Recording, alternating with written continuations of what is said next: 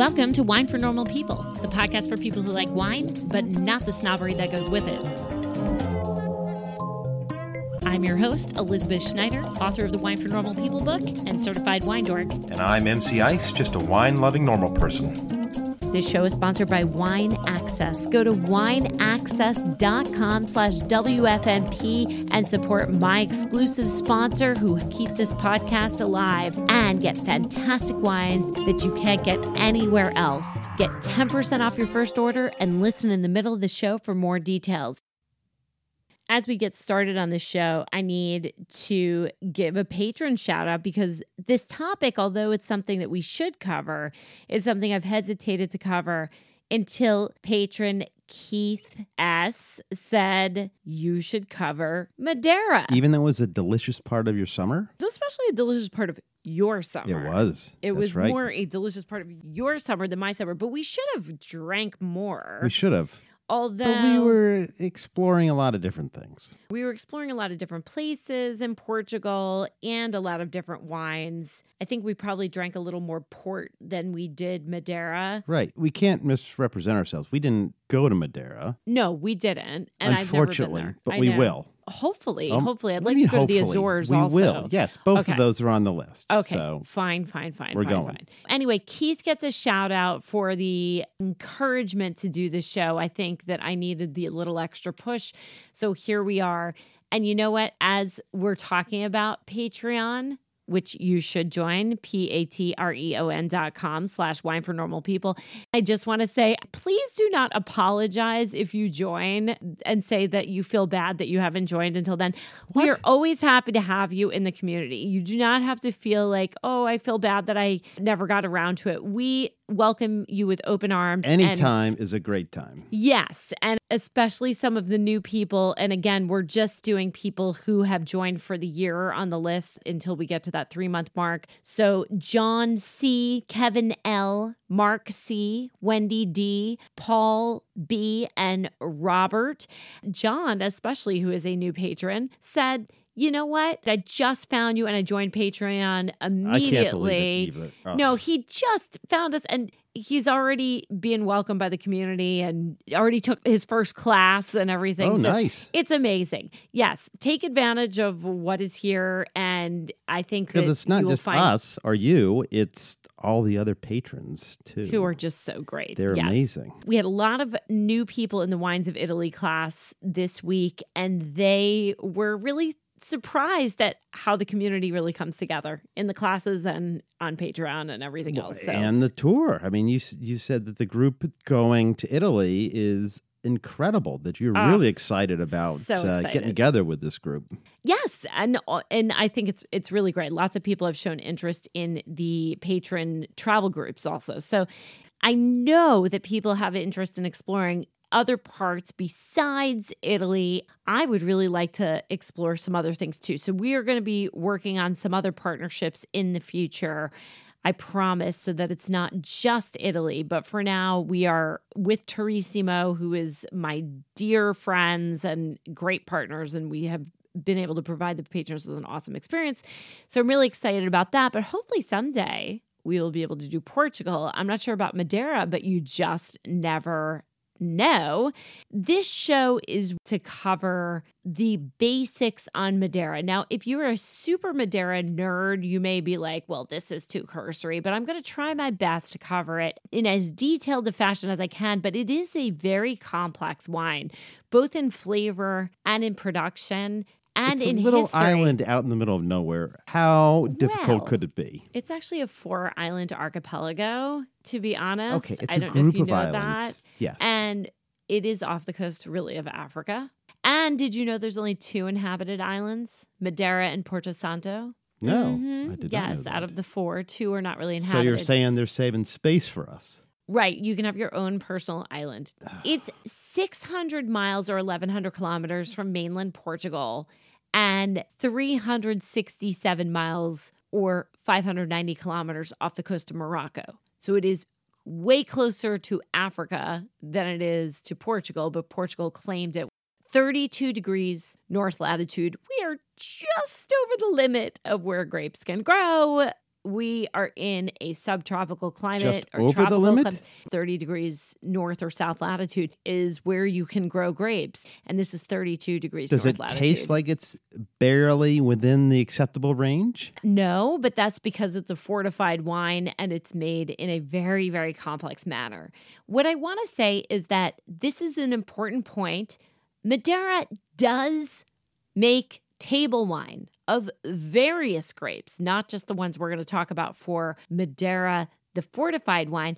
They are not available widely. So if you see the Madeirense DOP, that is for unfortified wines. Now, in Portuguese, I wonder if it's Madeirense. It might be that. Probably. Yeah. The DOP for unfortified wines. It's a small amount of wine. There's a little bit of sparkling wine even, a few more producers for those than for the fortified. They're allowed to use, like I said, a lot of different varieties in red and in white. And actually, I had a spectacular Madeirense wine from Fita Preta, which I mentioned in the debrief on our Portugal trip in Alentejo. Really interesting. I don't remember that one. It is, yeah. Look, you can't blame me for that. You were invited. My sister and I had a ball there. So, you couldn't go. You had to work. Just like why this podcast is late today. You all working. Sorry. Send me hate mail. Nobody's sending you hate mail. So what we are talking about when we talk about Madeira, though, is fortified wine under the DOP, the denomination of protected origin, Madeira. It is a wine that is fortified, aged under heat, and produced on the island of Madeira. What do you mean aged under heat? Have you ever heard of Madeirized? A wine is Madeirized. It's a cooked note in the wine that sometimes tastes like stewed fruit or dried fruit or things like that. It comes from Madeira, and I'm going to explain this. The wine is aged in a heating system. It's usually, in high-quality wines, one grape, or mostly one grape. And it comes in a variety of styles. That's got to be terribly inefficient. Dry, and medium dry, sweet, and then very sweet. Madeira fortified wines of high quality can keep practically forever. They have been known to survive for more than 200 years. There are even cases, I believe there's a Torrentes from 1715 that has been unearthed and tried. Wow. And still good. Wow. Now, one thing I want to get out of the way right now. Cooking Madeira, that stuff that's $4.99 in the grocery store, U.S. Right. That is flavored with salt and pepper. That is for cooking. So it's this is not sauces. like... Is this analogous to sherry and cooking sherry? Yes. Okay. That's exactly what it is, although they are made in very different ways. Right. Yes. Marsala is the same way. It is also a fortified wine that's made in Sicily, has a long tradition, and unfortunately has not yet made a comeback. Sherry and Madeira have. What about cooking Mad Dog 2020? There is no cooking Thunderbird. And Bartles and James has yet to catch on, although I think the peach wine cooler is really amazing. Strawberry Hill, Boone's Farm, really could add something great to your... I'll stick to my cooking Sun Country. I forgot about Sun Country. Yep. Sweet Sun Country was, so you had Seagram's Sun Country and Bartles and James, right? Bartles and James was like the high class That's one. Right. Was it? Yeah, I guess so. Yeah. Sun Country was... No, that was totally trash. Well, that explains why I bought it. Well, I guess I didn't buy it. This is such a U.S. conversation. Our international audience is like, what are they talking about? It's for their own good, though, that they don't know what it is. You're so lucky you don't. It was disgusting. It was of an age. So vineyards on the island of Madeira are 490 hectares or 1,210 acres. It's not that much. That's all there is for all of Madeira. Normally, I would say history is very interesting. And if you're not a history buff, you're somebody that gets bored when I start talking about history, it would be fine to fast forward. Madeira is 100. The Romans conquered it and brought wine. And, No. And Madeira, you have to listen to the history because it explains why the wine is made the way that it is. First of all, Madeira is a remote island. So it's an archipelago. I'm sorry. Yes. God, you've already learned so much. Yes. It was discovered in 1419 by a Portuguese captain. Now, remember that this was sort of at the beginning of the age of exploration. Right. Having been to what the Portuguese and Europeans considered the edge of the world, it really makes a lot of sense. If you ever go to Portugal, I highly encourage you to go to either Sagres or one of the other areas that is considered sort of the end point. I think. San Vicente or something. That's down in the very southwestern part of the country. If you go to the coast, when you look out... It feels like the end of the world. Really, when you look out at the ocean, you feel a sense... By the way, you could do this on Long Island or on Cape Cod or places like that too. But it really means a lot in Portugal. When you look out over the ocean, you realize that people had no idea and they were worried that when you sailed, you would drop off the face of the earth. So it does make a lot of sense that these explorers, it was amazing when they're charting a path a little bit south and they come across Madeira. Okay, you can't compare staring into the abyss from Portugal and from Cape Cod. I love Cape Cod. Gorgeous. But in Provincetown, you can't see anything for miles and miles. That's you don't right, know what's but there. In Portugal, you are standing on these cliffs. That's true. So there's this added element to it of risk and danger and definitive endness, right? Yes, it would take something just to get the boat down there. Oh, my God. But anyway, Madeira was not discovered until 1419. At that point, Madeira's location in the middle of the Atlantic made it a strategic port of call because it was a place that people could stop. It's 600 miles 1,100 kilometers away, or I think it's 620 miles actually, away from Portugal. So you sail out from Portugal and you need a place to stop. Madeira is a perfect place to do that. Refuel. Get food. So they started growing crops. And because it's subtropical, lots of things will grow there. And of course, grapes. They were not native, right? Not to the island of Madeira. No, they were brought from the mainland. As they started planting these grapes and making the wine in the 15th and 16th centuries, that's the 14th and 1500s, you had wine producers shipping things out. And of course, at this point, now we started to have colonies in the Americas. Sometimes what would happen is the producers would send their shipments out and a shipment might come back because it was unsold. Most of it got sold, but occasionally there was a shipment that wasn't sold. And this was called a round trip wine. Vinho da Roda, wines that have made a round trip. And this is a they became totally foreign concept to me.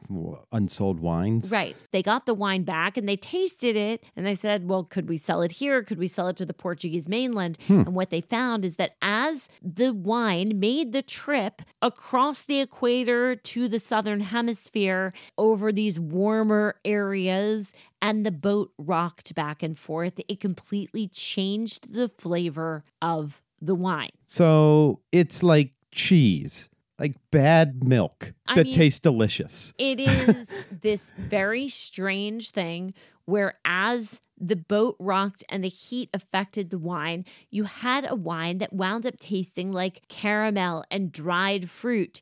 So this is not like bottle shock, though. No, this is Madeirized wine. Okay. It cooked the wine essentially as it was in the storage, hull of the boat. After the 17th century, you had Portuguese sugar production shifting to Brazil and elsewhere. And at that point, Madeira became the wine island. In the 18th century, this was Madeira's golden age.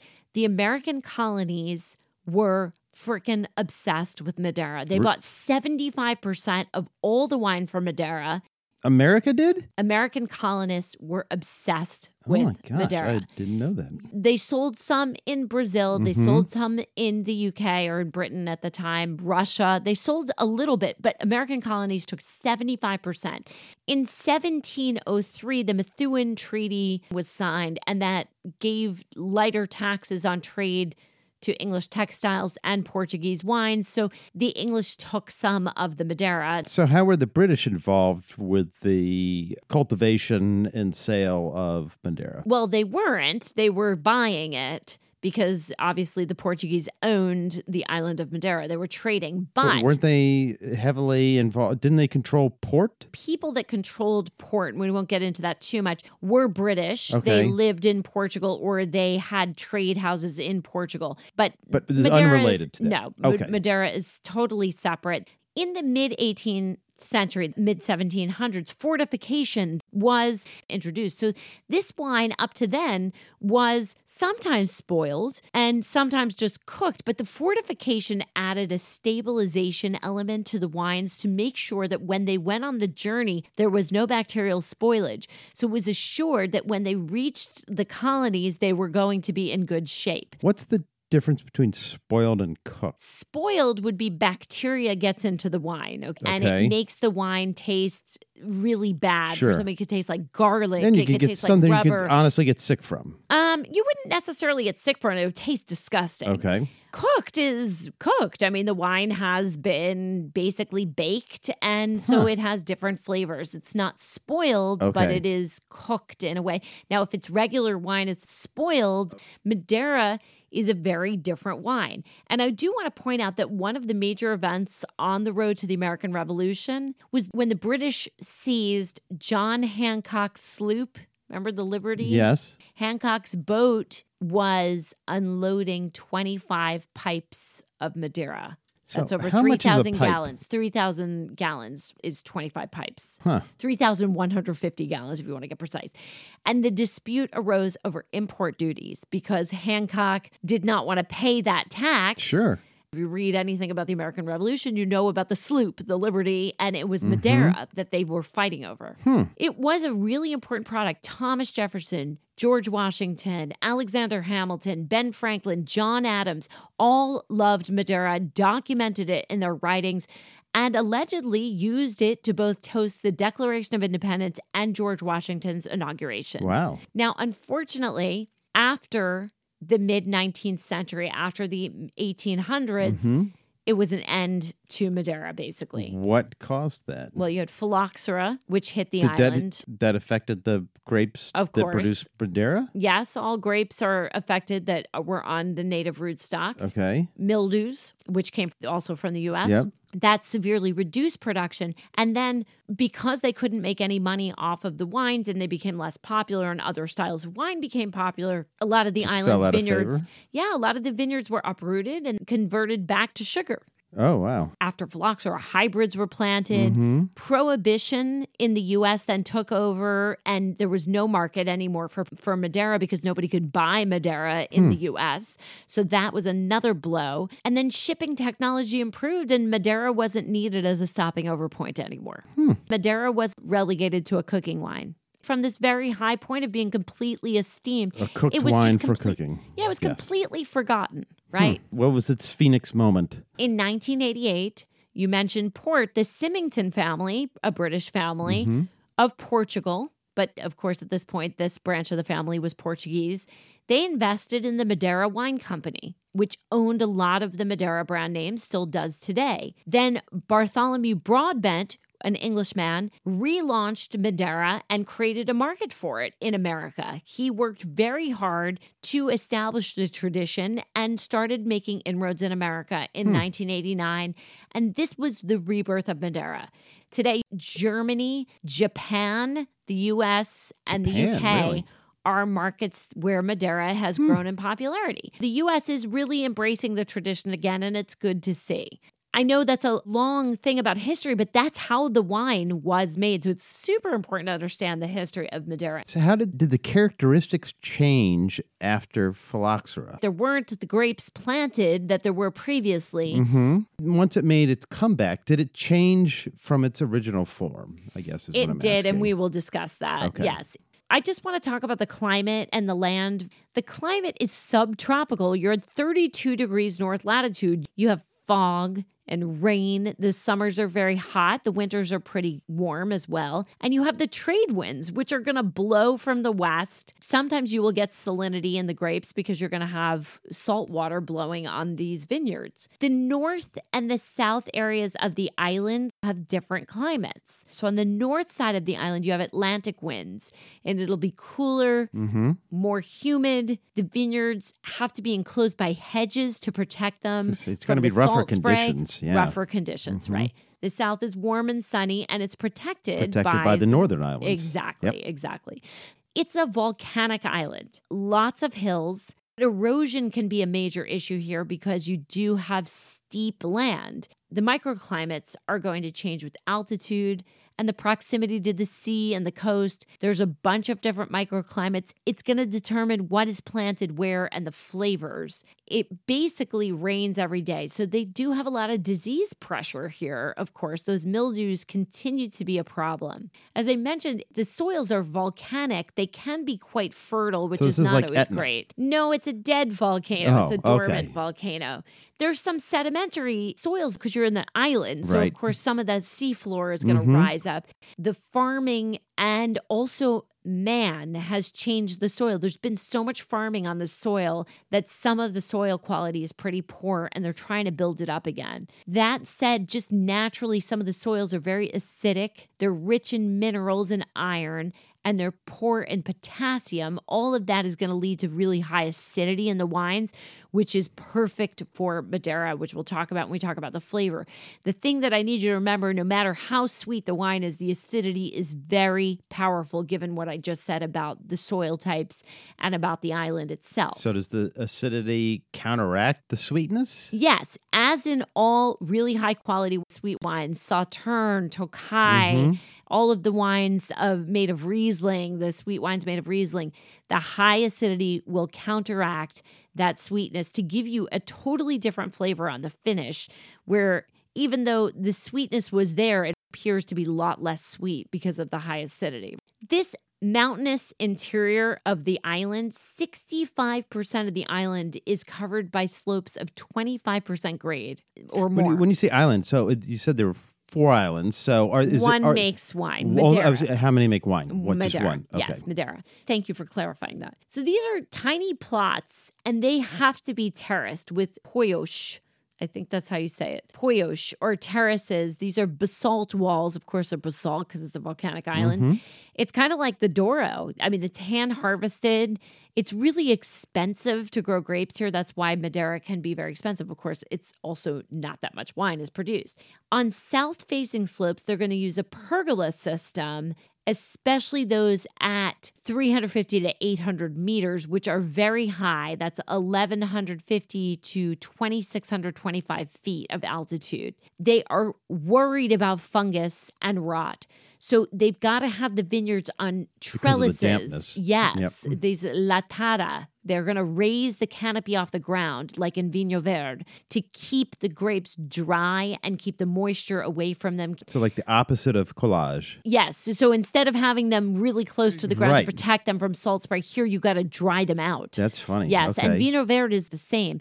They also have irrigation because although it's humid and it does rain, sometimes it's not enough. So they have these man-made irrigation channels called lavadas, and that gives an equal distribution of water. I believe they are allowed to irrigate these grapes. It is also important to understand the vineyard structure, which is that the wineries, and by the way, there's only about 12 that make Madeira. What? Yes. That's it? That's it. Well, remember, there's only 1,200 acres. I guess you're right. Yeah. Most of the wineries don't own the land. They're going to buy grapes from wine growers, and most of those wine growers are growing other agricultural products. And are they stratified in terms of quality? No, and everybody's got their growers. The average grower owns less than half an acre of wine growing land. These producers buy grapes. They don't own the land.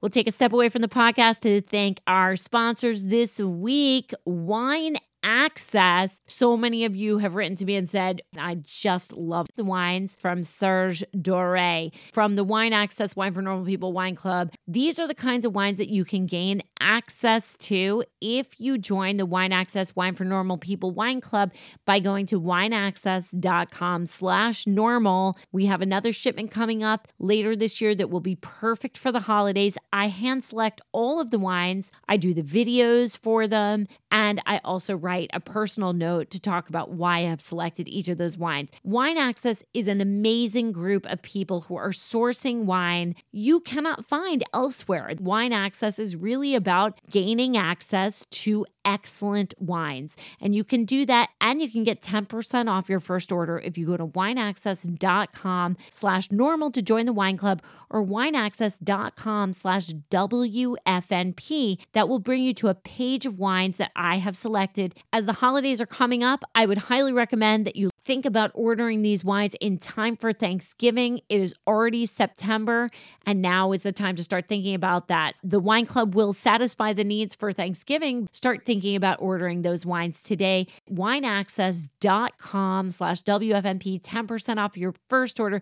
Please support them. They help keep this podcast going, and I just love them. They're great to work with. Also, you know who's great to work with? You, the listeners, patrons on Patreon. Hey, even today, this podcast wouldn't be here without patron Keith S. making the recommendation to cover this topic. I've already mentioned so much about Patreon, but if you would please think about joining, supporting the community, keeping this podcast going, and keeping the work that we do alive. That is what the patrons do. And in return, they get an incredible community with so much to offer. Posts almost every single day from me and from other people in the community. Go to patreon.com/wine for normal people, patreon.com/wine for normal people, and see what it's all about. For as little as $2 a month, you get to join this amazing community. And don't forget, new classes are going to be posted at winefornormalpeople.com/classes. Hey, the weather's getting colder. It's not always fun to go out on a Saturday night. Why don't you have a nice night in? Grab a friend, grab a few bottles of the wine, and dork out on a country, a region, a type of wine. Learn something and have some really terrific bottles. You buy the wines locally, you sip them with the group, and you learn so much. Another way to get together with a community of fantastic wine lovers and feel like you're a part of something. winefornormalpeople.com/classes. Now let's get back to the show. The grapes are really interesting because most of the production is, I'm going to get back to the question that you had before about the grapes and how things changed after phylloxera. After phylloxera, the grape Tinta Negra Mole was introduced. Before phylloxera, there were about 6 or 7 main grapes. Okay. But after phylloxera, they planted Tinta Negra or Tinta Negra Mole. It's got a thick skin. It is high yielding. It is incredibly vigorous. And after phylloxera, because they did not plant the grapes that we're about to talk about, they planted a lot of Tinta Negra. The wines were, let's say, mislabeled with the noble grape varieties. They were all Tinta Negra, but they were labeled with the noble grapes. Yeah. They were considered to be wine styles instead of the actual grapes. So if you said Cercial, that meant that it was dry. It was all Tinta Negra. If you said it was Malmsey, it would be sweet, but it was Tinta Negra. You're not getting away with that today. No. Today, 85% of what goes in to a labeled wine has to be that varietal that conforms to EU standards. Modern Madeira that has no varietal label, you can assume is Tinta Negra. This grape that is really not a great grape for Madeira compared to the others. It doesn't mean that it's bad. It just means it's not great compared to the others. The top grapes, Cercial, Verdelho, Bual, Malvasia, and then there are some rare ones, Tarantes, Bastardo, and Moscatel. So Cercial is dry, what you are drinking. You're going to have almond and citrus. Will you describe it? Herb notes?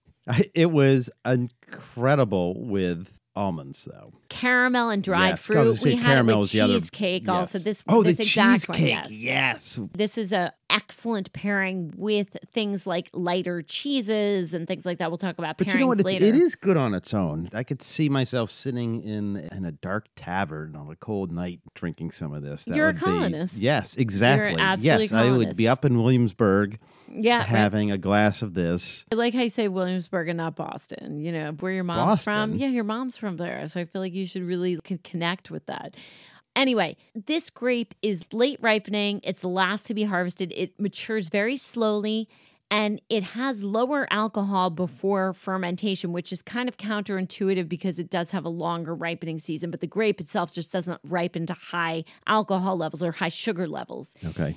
It has very little residual sugar. Actually, on the mainland in Portugal, it's called Escana cow, which means dog strangler. Cow is dog, right? Right. Yeah. Dog strangler in Lisboa because the acidity is so high. Oh, my God. That's funny. Astringency and acidity, that's Cercial. That's why it makes such a great fortified wine, because the acidity is so cleansing and bright and fresh. You get those herbal aromatics. I mean, I almost feel like fortified wine is a misnomer. Well, it's fortified by alcohol. I know. We're going to talk about how it's made. But my impression of fortified wines is maybe that's just my ignorance. But well, I mean, you like port. Port is fortified. A Vendu Naturel is fortified. This is fortified. Yeah, it's so clean tasting, though. Madeira especially is very clean tasting. Actually, all fortified wine that has good acidity and all sweet wine that has good acidity is not what people think it is. And I think that's really the key. But this is not sweet. No. That's the other thing. Cercial is not a sweet wine. And even Verdelo, which is the next wine that we'll discuss, is only slightly sweet. And it is really good with a lot of different kinds of foods, which, again, we'll talk about in a second. But Cercial, just to wrap that up, I mean, it's found on the north side at lower altitudes and some at the south side at higher altitudes. It does very well in a bit of a cooler climate. Verdelo is the next one. Verdelo is actually used in a lot of different wines on the Portuguese mainland, but this is a medium dry style or off dry. Again, incredibly high in acidity. The difference in Verdelo and Cercial, little sweeter, spicy, and you still get those roasted nuts and caramel, but now we're talking about grilled peaches and tropical notes and a little bit of honey. It's fuller bodied than Cercial. This is an earlier ripening grape, and the fermentation is halted a little bit earlier than Cercial, so you are going to get more sugar, and you will also get some smoky notes and dried fruit because it's the nature of the grape. But again, acidic. Very, very acidic. It is pretty widely grown in Madeira. Pre-phylloxera, it was 2/3 of what was grown on Madeira. So if you think about the founding fathers, most likely they were drinking a lot of wines made from the Verdelo grape. It's on the north and south sides of the island, and it is still the white with the largest area under vine, especially on the north coast. Then we have Torrontés. Now, this is not Torrontés. Right, I was going to say that's confusing. No. This is a different grape, okay. Torrontés. Terran. Torrontés, not Torrontés. Tez, right. Okay. Torrontés, like Terra. Right. Different. Torrontés was almost extinct. It's now making a comeback. It is between Verdelo and the next grape, Boal, in style. Very hard to grow. It's fragile. It's prone to rot. It's late ripening. The rains could come and ruin it. Low yielding. Torrontés bumper sticker is paying off. Yes. Yes. Good. Absolutely. Excellent. It's grown on the south side. It is apparently, I've never had it, incredibly complex, considered the best of the Madeiras. It's really only grown in 2 spots. So we can't afford it. Got it. Actually, I've never looked into buying it, but it is really rare. We should probably look for some. The dry wines are generally separated from the skins prior to fermentation and made like white wines. The sweeter wines, Boal and Malmsey or Malvasia, are fermented on their skins, even though they are whites. That's to increase some phenols. So that's going to balance the sweetness. So they will have a bit of tannin. So the tannin does, yep, okay. But not a whole lot because they're white grapes. Boal or Boal, B-U-A-L or B-O-A-L. This is actually Malvasia fina in the Douro or Dow. We would consider this to be a sweet wine. but it's caramel and raisins, chocolate notes, mocha, that coffee flavored dried fruit. It's got a roasted nut note that's pretty strong, great acidity, a really long finish. Bual can be grown in warm locations on the south side of the island. It is fairly easy to grow, vigorous, and it ripens early. Malvasia, which the British called Malmsey, or maybe the Americans did, is a style of wine. It's not a single grape. It's a bunch of different grapes. Malvasia is really a family of grapes. Anytime you hear Malvasia, it's often not just one type, but a bunch. This is the sweetest of the Madeiras. They're dark in color. They're amber. They are mocha, vanilla, caramel, nuts, and honey and dried fruit. Very strongly flavored, very sweet, but that high acidity makes them seem very different from just a regular cloying sweet wine. Malvasia was the first grapes planted on Madeira and made unbelievable wines with this butterscotch, marmalade, toffee, nutty note. They are grown on the north side of the island, and these wines, especially the old Malvasias, are incredibly rare and incredibly expensive. Because of the acidity, is it better with food? Well, it's incredibly sweet, so you're going to want to pair it with desserts mainly. And again, we'll talk about food pairings in a second. I do want to get to the winemaking. Bastardo, which is also called Trousseau in the Jura, it's made in very, very small quantities, and it is very rare and very, very expensive. You also see some Moscatel, again, rare and expensive. Right. Let's talk about how this wine is made today. We talked about the boat, and I just want to be clear, they're not made on that boat anymore. They're not made like on the sloops anymore. They had to figure out something. Yeah. Probably health code violations. Yeah, probably. Yeah. Madeira's got a trio. There's oxygen, time, and heat. That's the holy trinity of Madeira. This is how the wine's made. You destem the grapes, press the juice. I talked about the maceration before. So with the dry wines, they will not macerate. They will take the grape off of the skins because they want a lighter flavor. And with the sweeter wines, they will likely use the skins. With Tinta Negra, they will do both.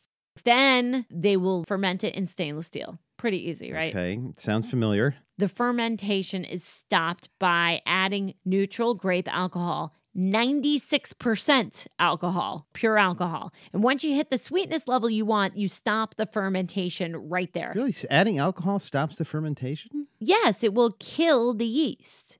I guess. Remember, yeast are suicide machines. Yeah, they're suicide machines. Yeah, okay. Huh. That fortification is going to leave the wine at 17.5 to 22% alcohol. What they're trying to do in the process of making this wine is mimic those sea voyages across the equator.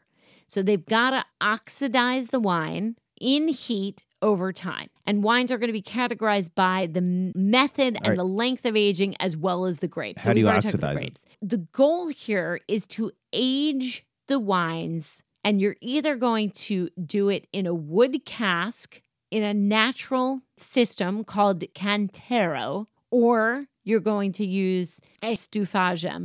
The cantero method is used for high-quality Madeira. You don't use artificial heat at all. This was the first system to try to replicate the process of heating wine, and you're really just using the heat of the sun to warm the barrels after fortification. You fortify after fermentation, and then you transfer the wine into wooden casks. They're rather large, 300 to 650 liters. And then you put the wine in attics where there are special tiles that are going to radiate heat. Oh, interesting. You're going to mature them in these casks for a minimum of 2 years. This is, remember, a subtropical climate. It's going to be hot. You're going to get this concentrated wine.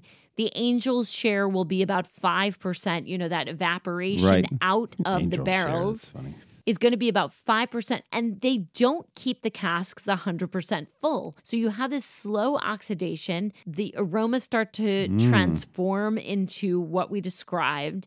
This long period of time is expensive, so producers, that use the Cantero method are going to charge more for it. Now, after a couple of years at the highest and warmest levels, they're going to bump them down to lower floors that are a little cooler to complete the aging. But some of these wines can stay in the Cantero system for 20 years. What? Yeah. That's incredible. These are truly Madeirized wines. They are cooked by the sun. Wow. Then you have the other method, estufagem. These are used for wines that are not meant for long aging. You use the Cantero method for wines that are aged for usually 10 or more years. Estufagem wines are bulk aging in stainless steel or concrete tanks, and they are basically surrounded by jackets that contain conduits for hot water. You will maintain a temperature of 45 to 50 degrees Celsius, which is 104 to 122 degrees Fahrenheit, for a minimum of 90 days. Now, before we talked about 300 liters or 800 liters, these will hold 20,000 to 100,000 liters, and the hot water is going to circulate constantly around this container, and in a short 3 months, you will have those caramel notes and some other things. Now, lest you think this is some modern thing, the system actually of estufagem dates back to 1794. Think about this. There was a lot of demand in the American colonies and in England for Madeira, and they needed to figure out how to do this quickly and economically to make this wine aged in a short period of time where they could get it out and not have to wait years and years to make this happen in the Cantero. So first of all, it was bonfires. They heated the warehouses with bonfires. How dangerous is that? Very dangerous. And then they used water tubes over wooden vats of Brazilian wood, which there's a lot of tanks made of Brazilian wood because Brazil was a colony. Right. We saw them in collage. Yes. Again, they were able to replicate some of the qualities of the Vinho de Roda. Now, Cantero was still much preferred, but people were able to get these wines. If we think about how popular Madeira was, Christie's began selling old, fine Madeiras in 1776. So they really needed to make sure there was enough wine to go around. Jeez. The estufa system is used by a lot of the top Madeira brands because it is for the younger wines. So it's important just to understand it is used for wines that aren't meant to age for a long time or be held. So after you're done baking the wine, you test the wine for quality and potential for longer aging. If you decide that you're going to age the wine for longer, there are designations. In a way, Madeira is like port with some of the ages on the port. So it's blended across, of course, different vineyards because they're so small and you have to blend them if you're going to have any quantity. And then some different vintages with an average or minimum age on the aging that we're going to talk about. And then there's the Frasqueira, which is the vintage. It won't say vintage on the bottle, it'll say Frasqueira. So that's a little bit different. But let me get into that now. After you're finished cooking them, you will put them in a barrel. They can be 3, 5, 10, 15, or vintage Madeira, which is aged for a minimum of 20 years. Here's some confusing stuff for you. Please remember this, MC Ice, if you go shopping for Madeira. Okay. It's not going to take much, remember. A wine labeled as finest, aged for 3 years, it is a basic wine. It is not their finest wine. Okay. That sounds like false advertising. Reserve. If it is labeled with one of the noble grapes, Cercial, Verdelo, Boal, or Malvasia, Torrontés, it has to be aged for at least 5 years. Okay. That is the minimum requirement. Finest, 15 minutes. Yes. Reserve, 5 years. Got it. Special reserve. That's what we're drinking right now. Yeah. 10 years. All right. Aged in Cantero. It's obviously of a little bit higher quality. Extra reserve over 15 years. This is a little more extra's rare. Better than special. Yes. What's interesting is that this is a weird category because vintage or Frasqueira is what people get a lot of money for. So why would you age it for 15 years and do an extra reserve? Most producers are going to extend the aging 5 more years for a vintage. and they're going to get more money for it. Okay. Extra's richer and more flavorful than the Special Reserve. But if you're going to go that far, you might as well go to the Frasquera, where it's aged 19 years in cask, 1 year in bottle, sold when it's 20 years old. There's one other type, which is Colheita or Harvest. These are wines from a single vintage. They're aged for a shorter period of time than vintage Madeira.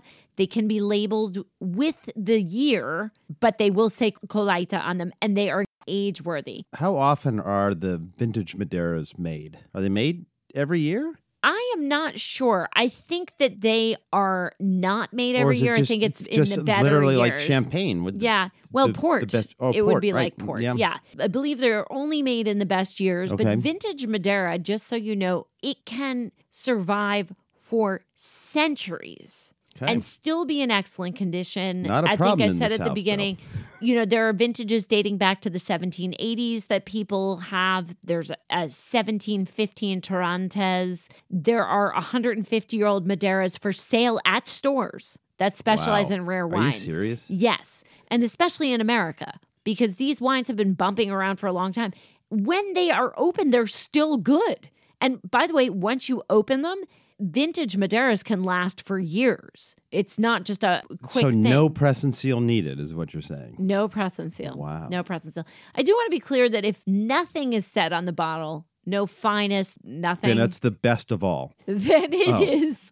No, then it is the Tinta Negra. It's the donkey. Yeah, okay. It's kind of a donkey.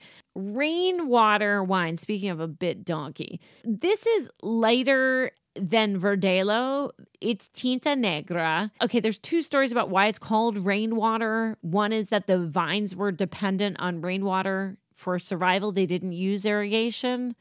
I don't know, but they've got those irrigation canals, so I'm not really sure. But the other theory is pretty funny. So this is a shipment that was supposed to go to the colonies. It was sitting on the docks in Savannah, Georgia, and it rained really hard. The rain got into the barrels. Rather than dump the wines, the merchant said, "This is a new style. It's, oh my gosh. It's rainwater, That's Madeira." hilarious. And it's the more chuggable version. Yes, and they liked it. So, that's funny. It's lighter. It's Madeira Light. Yes. So going back to Ultra. the wine cooler Maybe discussion ultra, and yes. the American palate and all of that. So if you're going to have Madeira, which I highly recommend you do because it is delicious, you want to serve the drier style, so that's Cercial and Verdelo, at around 9 to 10 degrees Celsius or 48 to 50 degrees Fahrenheit. Medium sweet to sweet wines, 15 to 18 degrees Celsius or 59 to 64 degrees Fahrenheit. So you want to serve them a bit warmer so you can get some more flavors. You don't really need to decant these wines. Remember, they're cooked. They don't need the air necessarily. And the other thing, unless they're very old, of course, all old wines need a little bit of time. The next time we open one from 1600, we'll but air it I out just a little bit. the Bourges that we just had, we've had it for 4 months. It's still delicious. Really? 4 months? Yeah, we've had it for 4 months. It's just been sitting Never open in the guessed. closet. No. Nope. Once these wines are when you say opened, had, it's been open for 4 months. It has been open for 4 months. And once you open them, if they're high quality, meaning this was a special reserve, you got a lot of time to drink these. So it's really nice in that way. As long as you buy a higher quality one, you can take your time drinking it. And I'm talking about months and months. We have waited many months and forgotten about it and had it back. This? Oh, it was in the back of the closet, where I hide all the wine. Next to the Halloween candy? No, ew, that's already gone. You got to throw that. That goes bad way sooner than Madeira does. I'll tell you that. Food pairings. Just want to give some help here if you're going to do it. I mean, cheesecake, 100% for Cercial. Right. So Madeira has high acidity. It's a great pairer. If you're going to have the dry wines, you can have it with cheesecake or lighter cheeses, but you can also have it with olives and cured meats and ham, dried fruits and nuts, hazelnuts and almonds and walnuts and things like that with a little bit of sweetness on them. Those are perfect for Cercial. Onions and garlic dishes are good for both Verdelo and Cercial. Verdelo is good with smoked fish. Boal, which is medium sweet, that's going to go really well with things like with cloves or cinnamon, fennel, dark chocolate desserts, jam, tarts, tropical fruit. things with figs and walnuts and dates, plums. And you can also do malvasia or malmsey with those same types of desserts, but those also do really well with strawberries and pineapple and puddings, like bread pudding or tiramisu, coffee ice cream. Malvasia has this coffee note to it. Honey desserts are also really good, blue cheese. So Malvasia has that ability to go with things that are a little bit richer, and especially that coffee note. Tarentaise, because it's so rare, it is recommended that you just have it on its own. Okay. Don't serve it too cold. And as I said, just to wrap up, there are only 13 Madeira brands, and 4 of them are owned by one company. So you have H.M. Borges, which we love. That's the one we had when we were in Portugal. We drink that here. We love it. And mostly what you're going to see is Broadbent. The Madeira Wine Company, you'll see Blandies. Yep. And occasionally you might see the Enriquez in Enriquez. So that is Madeira. I know that it is a little confusing because the production methods are very confusing, but I think it's an important wine. I hope that maybe this inspires you to try it, especially because it is something, first of all, that goes really nicely with desserts or with aperitifs or don't nuts, let the fact that cheese. It's fortified scare you. It it's lasts delicious. a long time. The risk is kind of low. You can dip in and dip out, right? That's right. That is Madeira. And with that, this has been another episode of Wine for Normal People. Thank you so much for listening, and we will catch you next time.